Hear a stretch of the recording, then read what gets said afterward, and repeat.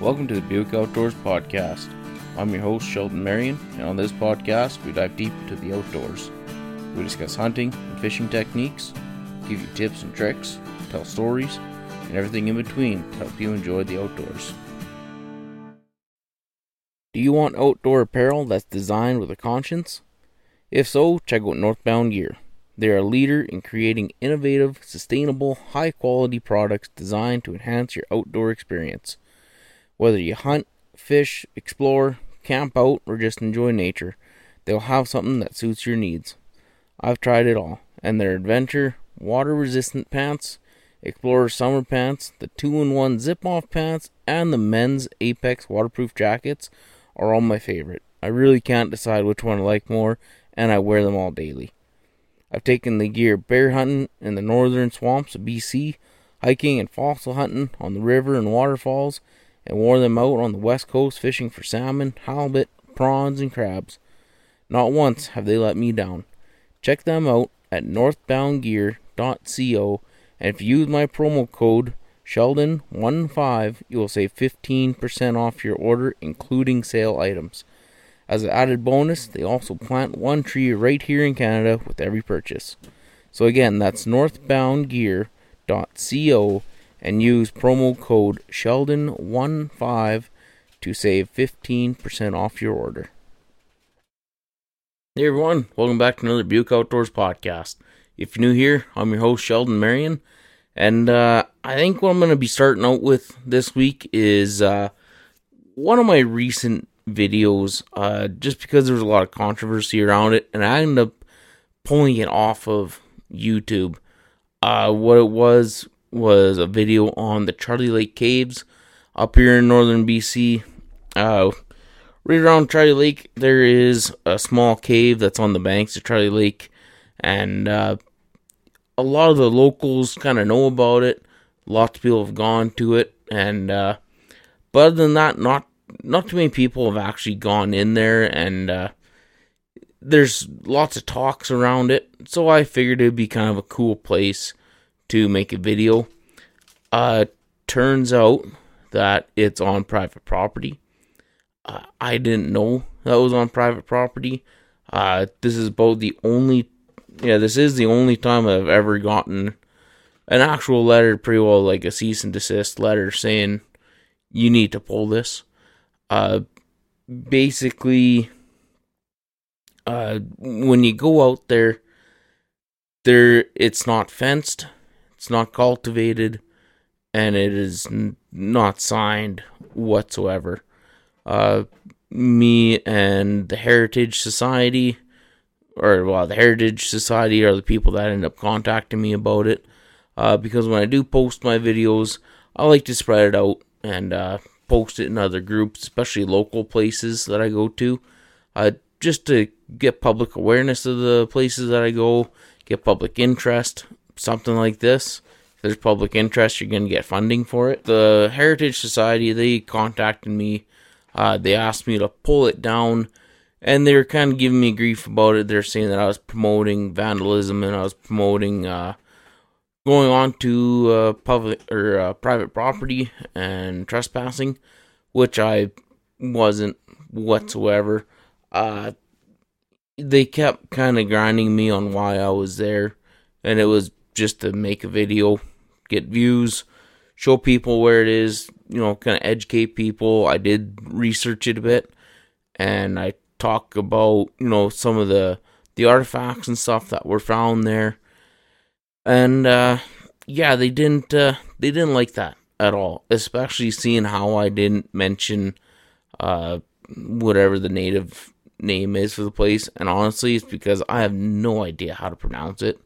It's one of those, it looks like three names kind of jammed into one. Like, I'm not even going to attempt to say it, because I just don't want to mangle it.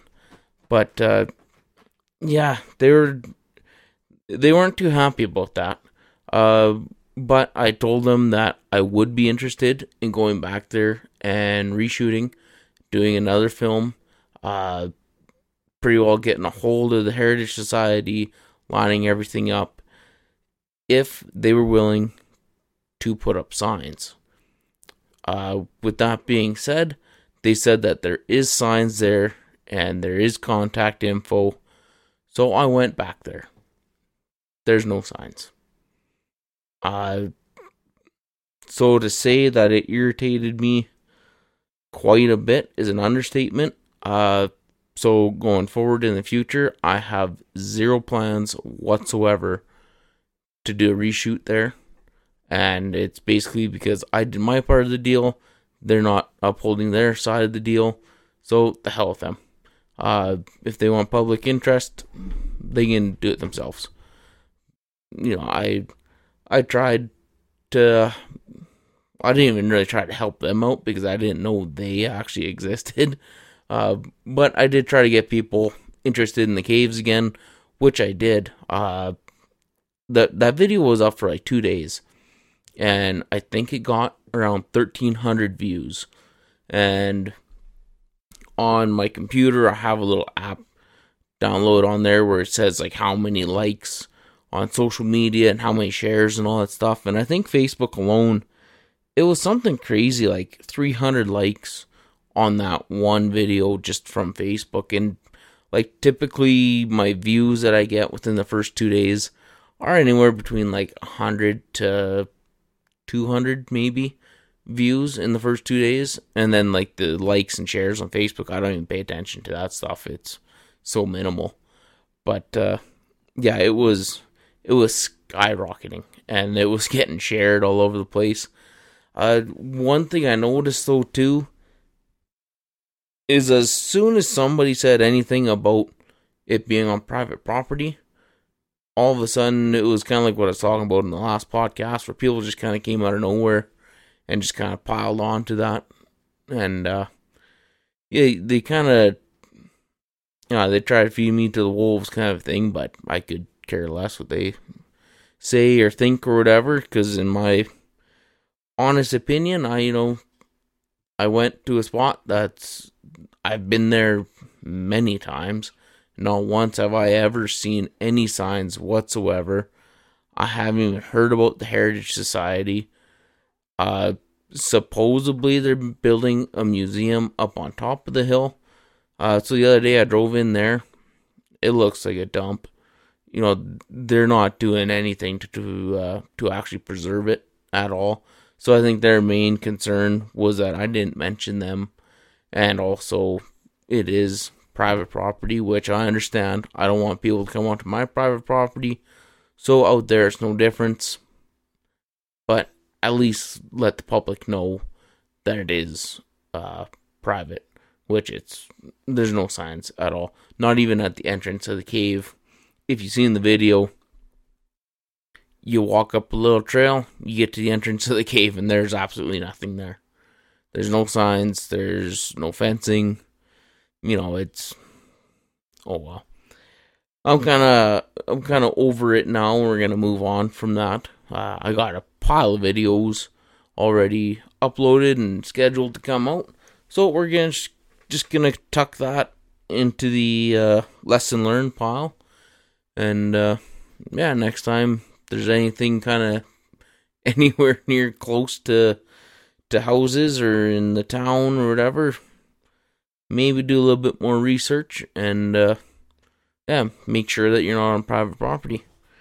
But anyways, moving on from there, one thing I really want to talk about, seeing how it is hunting season, and there's a lot of us that carry bows during rifle season, is something that happened in Colorado here this last week. There was a 31-year-old guy who was bow hunting, and in this specific spot, the bow hunting season overlaps the black powder rifle season. And two things I heard. One was this older gentleman who is 67 years old. He was calling elk. One thing said he thought a predator was coming in. So once he's seen a little bit of movement in the bush, he shot. The other thing that I read was he was calling elk again, but he seen a little bit of white. So before identifying his target, again, he shot. Unfortunately, what he shot at was a 31-year-old man who was bow hunting. During bow season, you don't have to have blaze orange or pink on in Colorado. And unfortunately, the 31-year-old guy, he passed away. So, it's a pretty sad thing.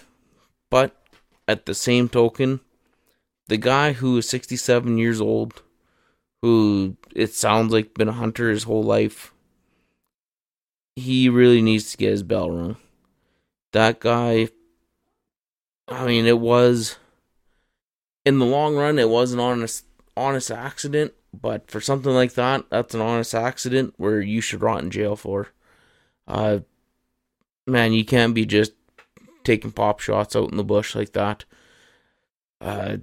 It seems like it's happening more and more these days. I don't know if people are just getting stupid, frustrated, anxiety, tired, or what the case is, but if you can't handle yourself while you're in the bush and you have a loaded firearm in your hands, stay the hell out.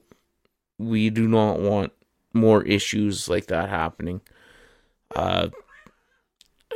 It seems like every year it's becoming more and more common, and the unfortunate thing is like, I don't even think wearing blaze orange or hot pink would fix that, because a lot of people, they shoot first, ask questions later. One thing that I heard a lot when I was growing up as a kid was 50-50 chance it's a bull. It was kind of funny back then, but at least when somebody said that, they were at least looking at a moose. Where now people are basically saying 50-50 chance it's not a human, and they're shooting. I'm pretty sure it wasn't too long ago, there was an incident out by, I want to say Pink Mountain, where a guy was on a red Honda quad, and he got shot at twice.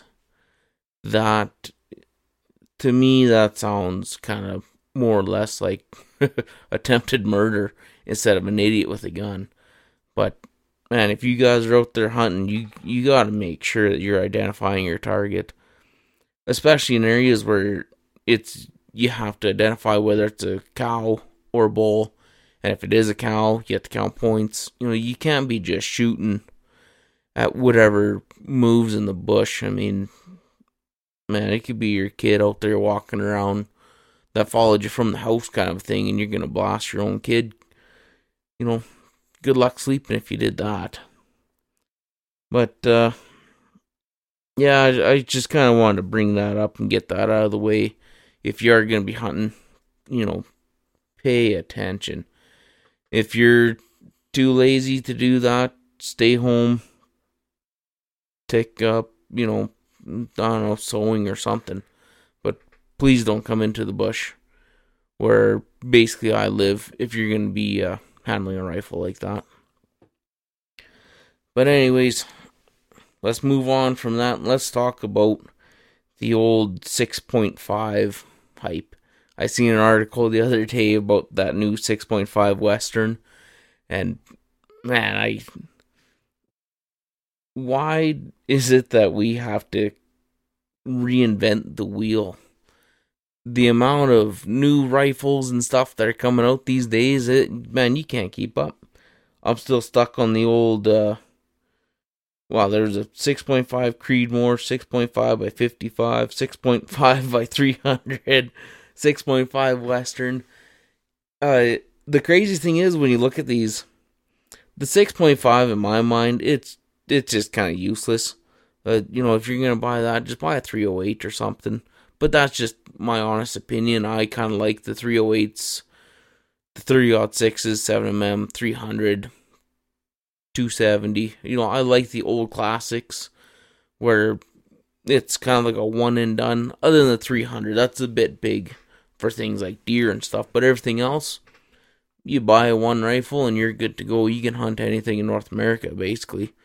So when it comes to these new calibers coming out, even if you look at the ballistics, they're not. There's nothing that really stands out for me. Like, I love the oddball calibers. Before 257 Weatherby got real big again, I had one of those. I bought that when I was in my teens. I want to say maybe 16 or 15 or so is when I bought my 257.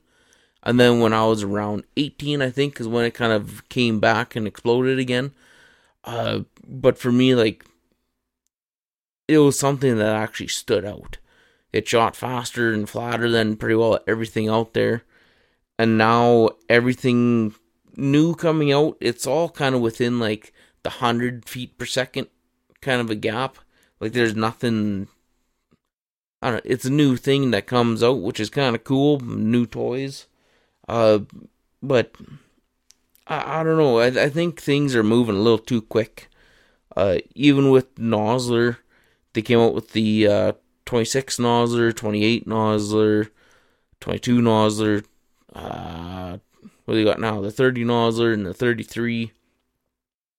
You know, and I get it. There is competition and stuff, but I don't know if it just people's attention spans or what it is there, but you know, we don't need a new caliber every year. These companies too, and like, I get it, you know, trying to keep up with the competition and all that stuff, but really there's so little wiggle room to go with this. Like, I don't know, it is cool to get kind of a new toy kind of a thing and new ballistics to try out. If you're a hand loader, it'd be pretty cool then. But I think for the majority of people, you know, we just go to the store, buy a box of bullets, and away we go. So when it comes to like the 6.5 Creedmoor versus the 6.5 Western, if you look at the ballistics, yeah, sure, there is that slight little bit of difference. But for the most part, like the 6.5 Western, if you're going to buy that, just get like the 270 short mag. Those short mags are actually really cool.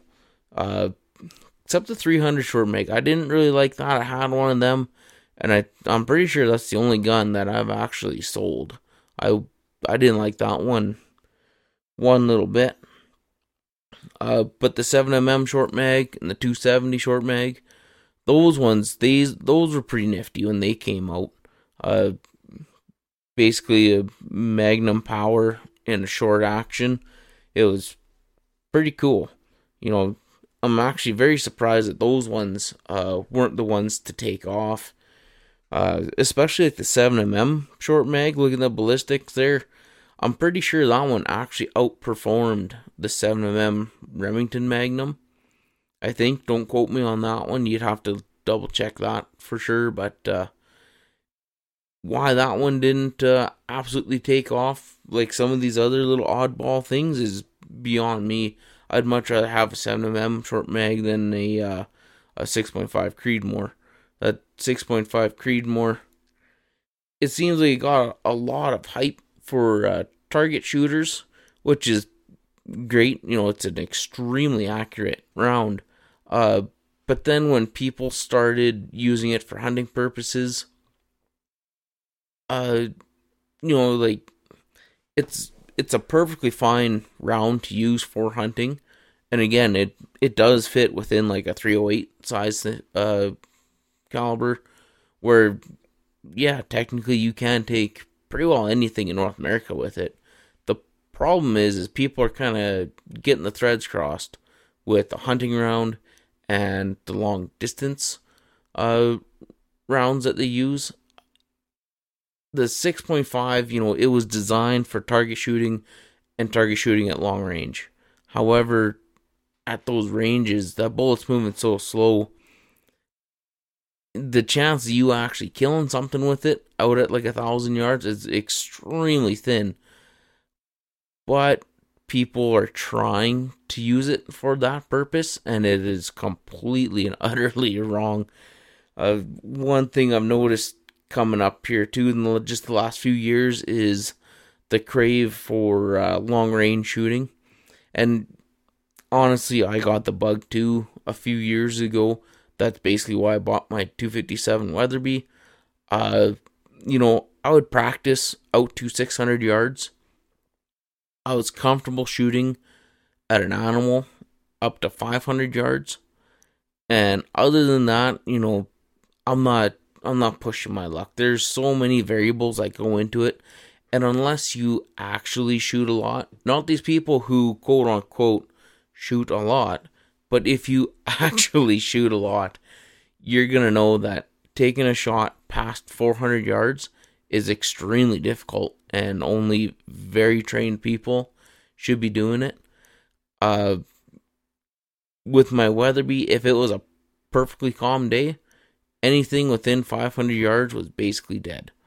I had no problem shooting that thing up to 500 yards. My one moose, it was 489 yards. I hit him in the lungs, hit him in the neck, and then I went for a headshot to put him down, and I clipped his jaw off. So that's pretty accurate. But other than that, I shot a cow elk at 400 yards with it, and then everything else has been, within 200 yards kind of a thing. And I don't know I think it's like the bragging rights. It is pretty cool to be able to say, yeah, I shot my moose at 500 yards.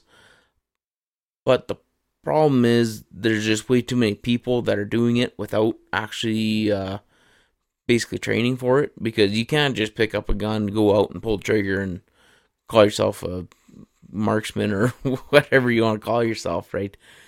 I went through thousands and thousands of rounds through my 22 to the point where I burnt the barrel out, burnt the extractor out, and pretty well ruined the gun. And then I went through, again, thousands of rounds with my 257 Weatherby, where I burnt the barrel out of that too. So I have done a lot of shooting.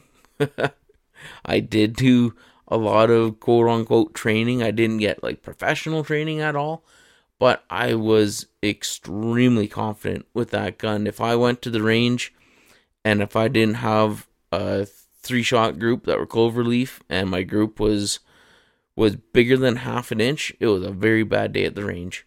For the most part, a 3-shot group out of that gun, it was about 300 thousandths of an inch, 0.3 of an inch.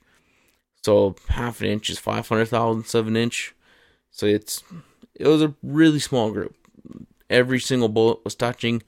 And a 257, if you look at the actual measurements of it, is 0.257 of an inch. So when your group is around 0.3 to 0.5, that's pretty close. It's pretty tight. It's not much bigger than the same bullet that I went through. So yeah, you need to know a lot of techniques to be able to get groups that tight. When it comes to proper trigger pull, breathing, just the position of your body, a lot goes into it. You can't just pull the trigger and call yourself a marksman. It takes a lot of work and even more fucking bullets. You can't just kind of go willy-nilly. And speaking about my old 22, right now it is chicken season. A lot of times the conversation of shotgun versus rimfire comes up. To me, if you're starting out, I would highly suggest shotguns. Maybe not a 12 gauge, stick with the small 20 gauge kind of a thing. Really you're going after chickens. They're easy to shoot. You're within 20 yards. You don't need that big power of a 12 gauge. The 20 gauge is plenty big enough for chickens. And then once you start getting good at shooting there with your 22 or your 17 or your 22 Magnum, and you're starting to get accurate, then I would definitely suggest getting a 22. And you don't even need a real expensive one, just one that's kind of, whatever, a couple $100. And use that. As long as you're able to shoot them in the head, it is so much funner than using a shotgun in my mind. You actually need a little bit of skill.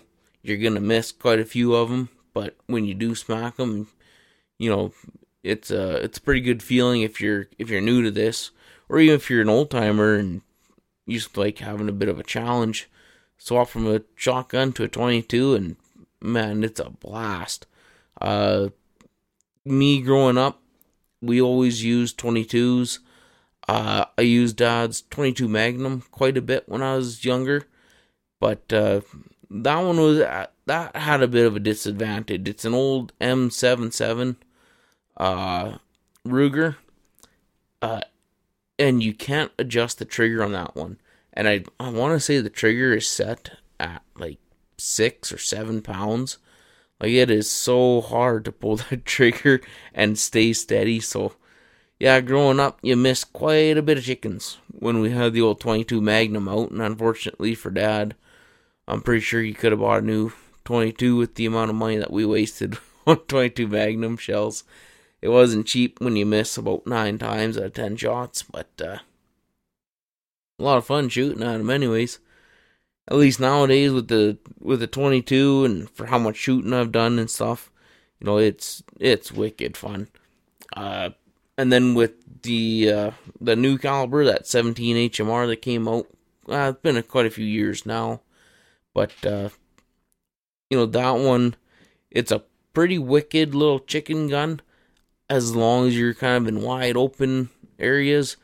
Once there's any kind of brush or grass or anything like that, it gets pretty tricky. That little 17 bullet there, it's moving so fast and it's so light and small. Any little piece of grass or wind or anything like that, it deflects it and it sends her to the moon. Like, it's gone. That's where the 22 is quite a bit better, because it takes a lot to deflect them. One of my recent videos, I don't know if it'll be up on YouTube yet when this one comes out. I don't think it will be. But there was 2 spruce hens that were up in a spruce tree. And basically I shot through a bunch of branches and crap on both of them, and I got them both in the head. So, yeah, I'm positive if I had my 17, I would have missed both of them, because it was pretty tight shooting in there.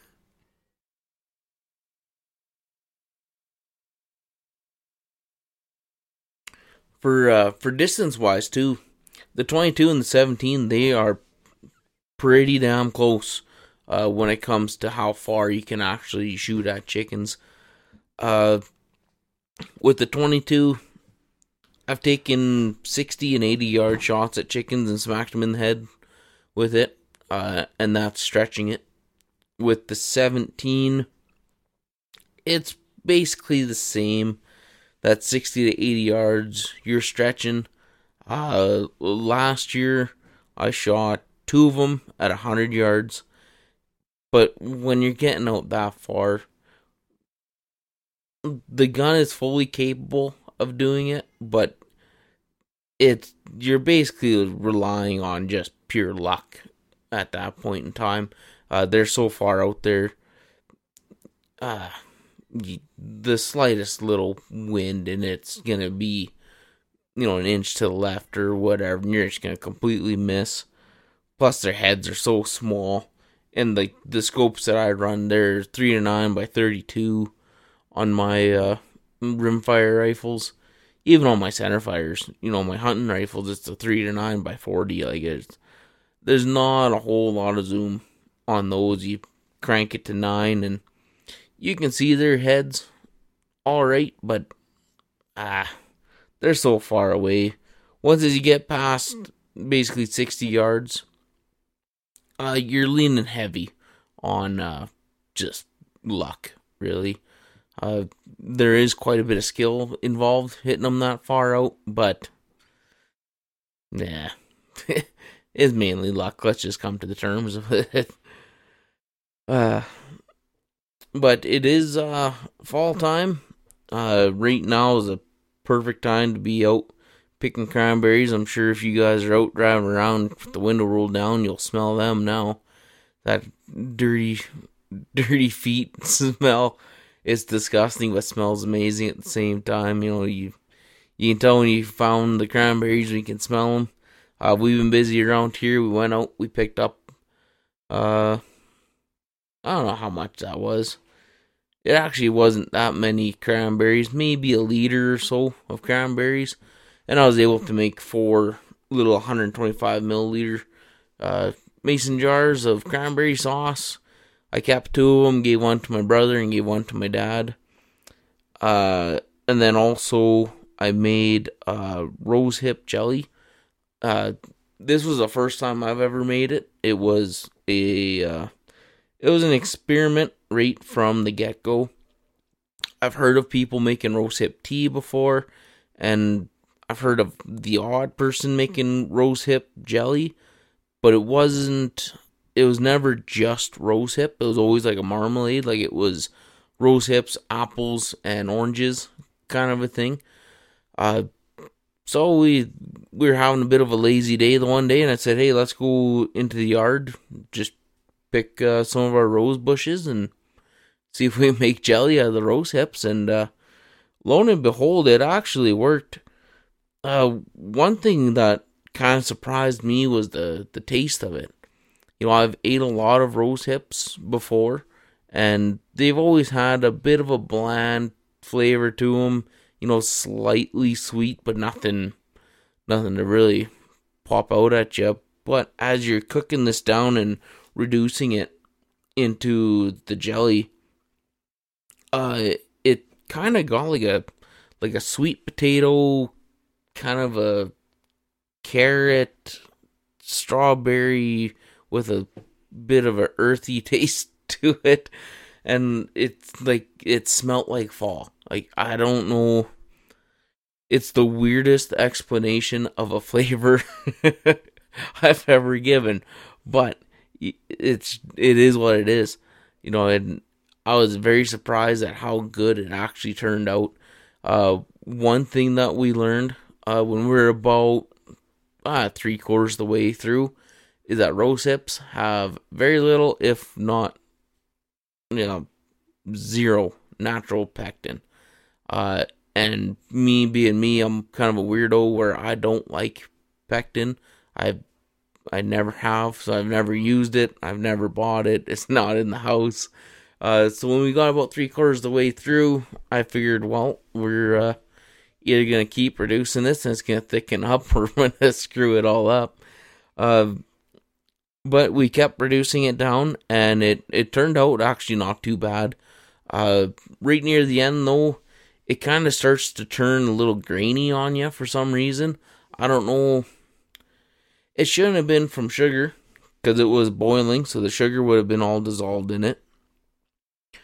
But yeah, it does thicken up, but it gets this weird texture in your mouth. But it still tasted fine, and it definitely doesn't deter you from eating it. One thing though too is, as it's reducing down, we didn't have to put in too much sugar, but as it reduced down, like that earthy flavor started to come out in it quite a bit. So to fix that, I took lemon juice. I don't know how much I put in there, because I just kind of dumped the bottle upside down, went around the pot 2 or 3 times, and said about that much. So it's, oh man, I don't know, maybe 1/8 of a cup, something around there for, geez, I don't know how much syrup we had in there. Well, we ended up making four jars, so that's 250. That's jeepers, 2 cups of syrup that we had. It was probably less lemon juice then. Whatever. You'll have to watch the video to see. But yeah, that lemon juice, though, it cut that earthy taste right out of it. It was kind of crazy how quick that worked. But yeah, that all turned out good. I think we kept 3 jars of that, and I gave one to my brother. I don't think he's had it yet. So I don't know if he likes it or not. I'll have to tease him here one of these days. One thing I've seen here this fall so far is that there's been a ton of elk hitting the ground. Uh, my prediction on very little to no moose, that definitely came true. You know, I didn't even buy a moose tag this year. And I know of maybe 2 people that got a moose. There hasn't been too many that I've seen that actually got shot, which it's good, but it's bad at the same time. It's good that nobody's been shooting them, but it's bad because nobody's shooting them. So either very few people are hunting them this year, or there's just none left, like I've been saying for the last probably 6 years or so. And again, it's a self-regulate thing. Last year, I bought a moose tag and I kind of hunted them, but not really too much. I was mainly focused on elk. But this year, didn't even buy a moose tag. You know, if I had a moose tag and I seen one that was legal, I'm sure I would shoot it. So this way, if I don't have a tag, the temptation, it's not even there. It's gone. But with that being said, I'm noticing that the numbers are down. Same thing with everybody else. Everybody wants to whine and cry and complain about the low moose numbers, but yet people still buy their moose tags and they still go out and they still hunt them and they still shoot them. So it's like, I don't know. Pick one side or the other. You know, piss or get off the pot kind of a thing. Either complain about the moose numbers and do something about it, or shut up and just keep hunting them. You know, you can't be in the middle. So for me this year, I took a right-hand turn and I said, nope, I'm not hunting them. And so far, you know what? I've actually been enjoying it. I've been kicking back and relaxing, hunting chickens like crazy, cutting firewood, relaxing at home. I'm not waking up super early in the morning. I haven't even gone on an elk hunt. I don't even have my elk tag.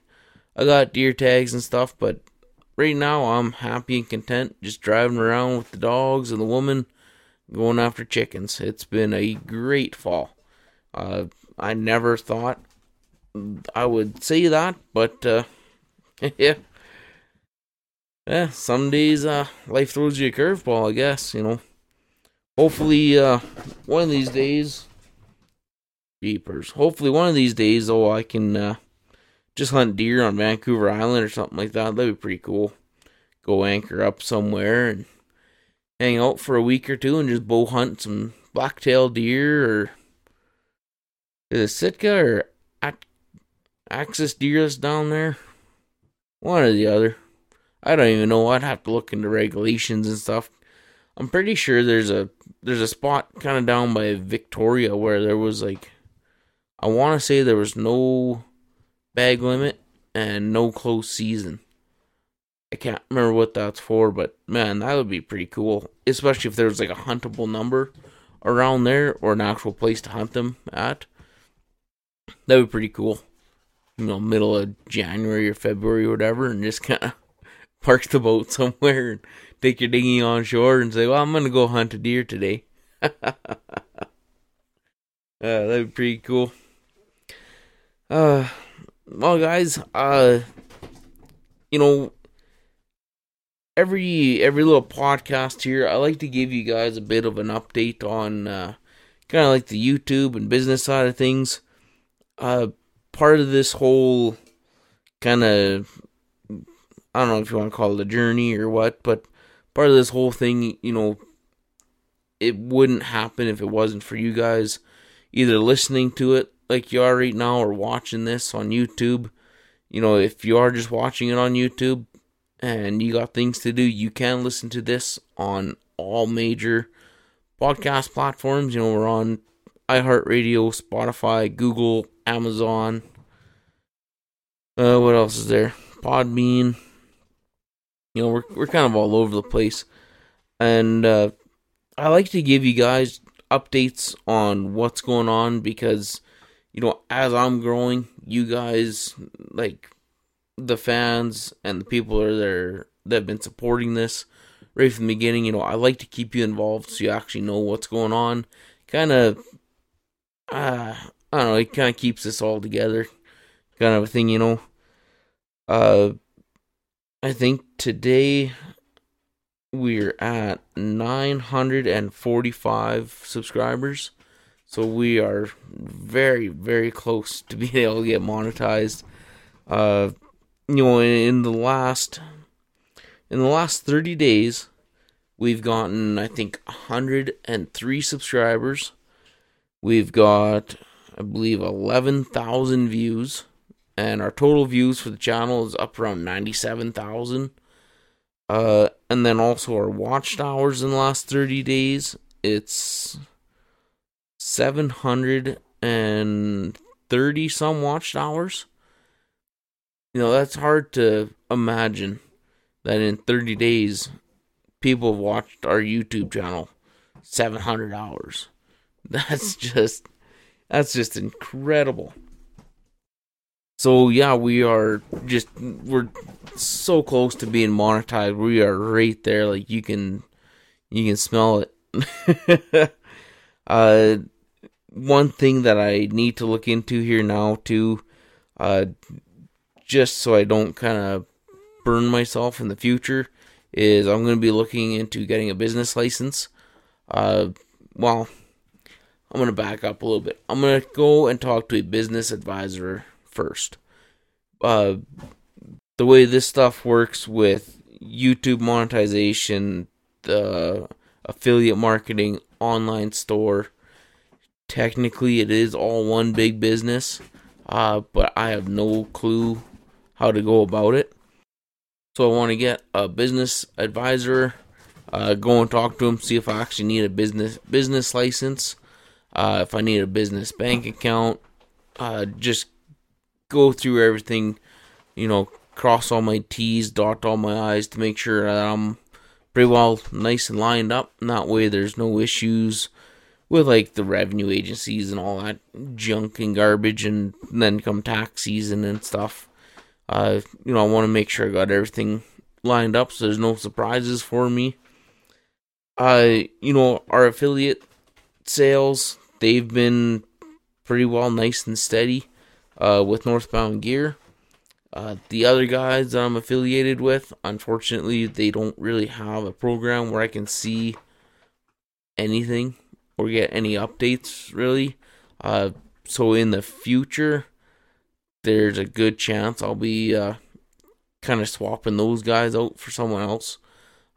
Just because I like to be able to see how many people visited the website through my links, or see how many people have used my links and codes and stuff, and see how much money is sitting there and waiting for me, where these other guys, it's basically word of mouth.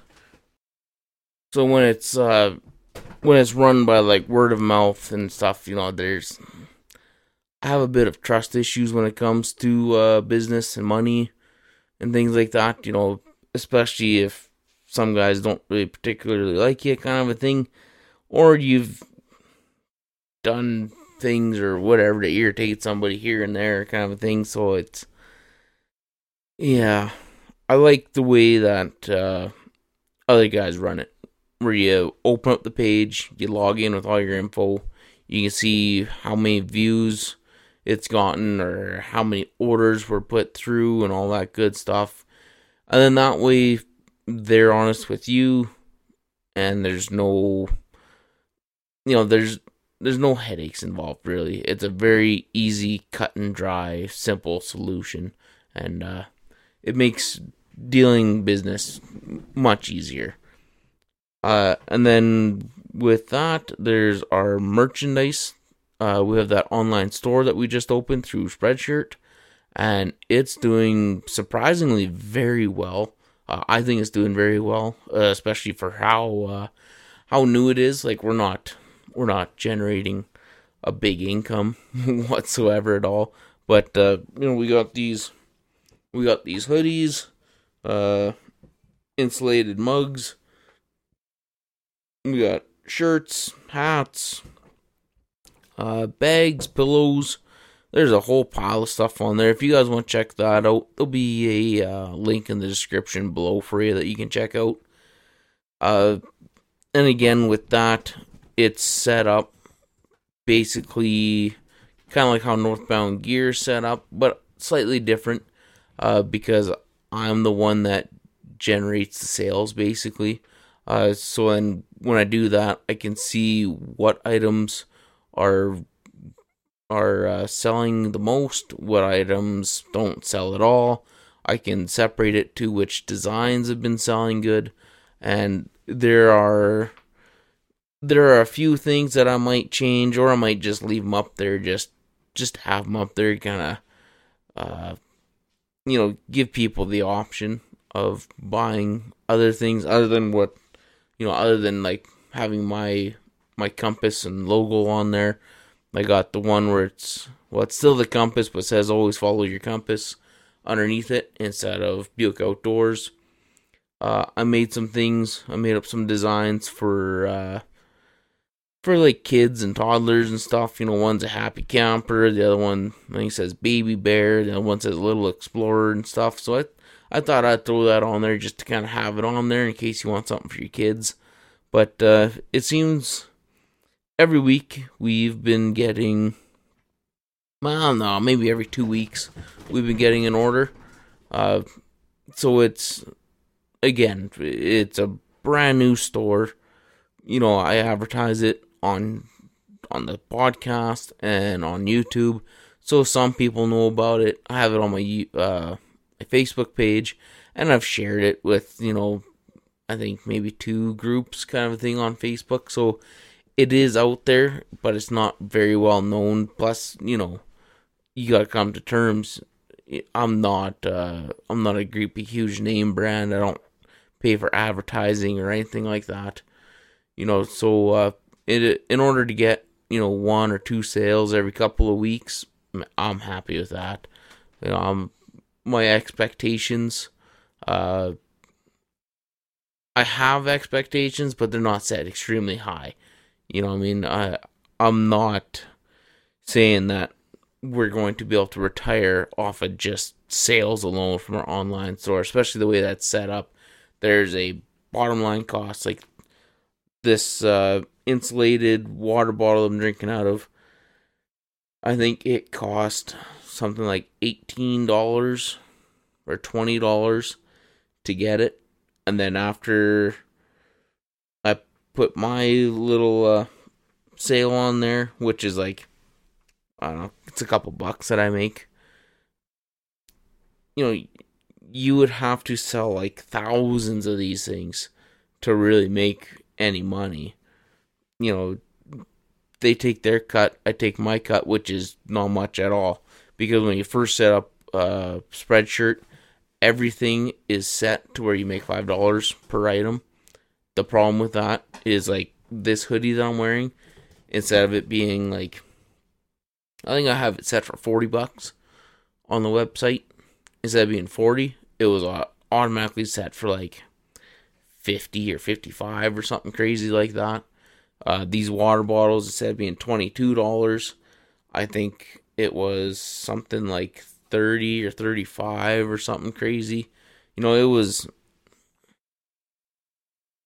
I could have made more money per sale, but then the amount of sales would be down. I'd rather make 10 sales and make $10 instead of do 5 sales and make $10. You know what I mean? So, yeah.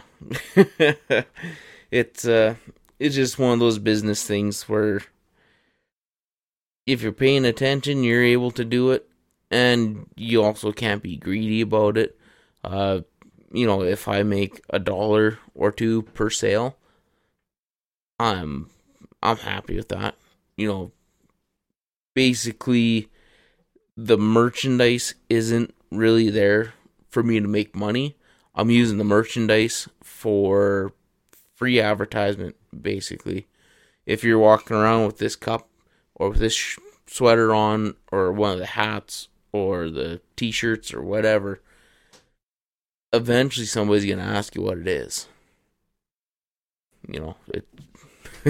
I have no problem telling you guys that I'm basically using you for advertisement, because really that's all that a merchandise store is. It's merchandise that you pay for, or it's advertisement that you pay for and you wear. The only upside is with Spreadshirt, it's not cheap Chinese knockoff crap. The hoodies that I ordered, this one was Hanes. All the shirts that I've ordered, they've all been Fruit of the Loom kind of a thing. So they are actually half decent shirts. So you can feel pretty good about that. This water bottle, I've been drinking water out of this constantly since I got it. And that's not a sales pitch. I don't know, for some reason it just tastes better. The stainless steel, I don't know, you just don't taste the plastic or whatever the case may be. But the online store, I really appreciate if you guys buy stuff out of there. Again, it's not to make me any money, hardly at all. Like if you bought the hoodie, I think I get $3.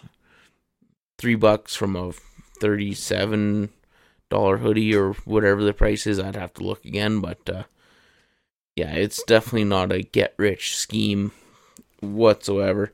And I'm 100% honest with you. If you guys have any questions about this stuff, send me a message on Instagram or Facebook, or leave a comment on our YouTube page or on our YouTube channel. I'll be honest with you, I'm not too sure how the comments work when it comes to the podcast side of things. There is a section on Podbeam that I list all my stuff through. There is a comment section there, but I haven't actually got any comments through it. So either the comments don't work or nobody's commented on it. I'm not too sure. It's kind of hard to tell. But if you guys have any questions, concerns, comments, if you want to give me ideas to talk on for the next podcast, the best way to get a hold of me is either through Facebook or Instagram. And I'll definitely get back to each and every one of you that has something to say. And I just want to say thank you guys for watching. If you're watching this on YouTube, make sure you like the video and subscribe to the channel. If you don't, totally fine. That's up to you guys. Just remember that every Friday there's a new video that comes out, and every second Monday this podcast comes out. And then what I've been trying to do is the odd Monday I'll put up some random video too, just to kind of stay relevant with the times. Right now, I think I have stuff scheduled until November 19th, or I don't know, one of the last Novembers, or the last Fridays into November. And unfortunately, by doing that, there's going to be like fossil hunting and chicken hunting into the end of October and into November, and we're still in September. So every once in a while, I'll throw something up like a chicken hunt or something like that. Or, whatever's in season, basically. I'll throw that up onto one of the Monday videos. But anyways, if you're listening to this on one of the podcast platforms, please give us a rating. 1 star, 5 star, whatever, just be honest. And also let us know how we're doing. Always like to hear from you guys. And, that's about all I got for you guys. So please like and subscribe to the channel, and I'll catch you on the next one.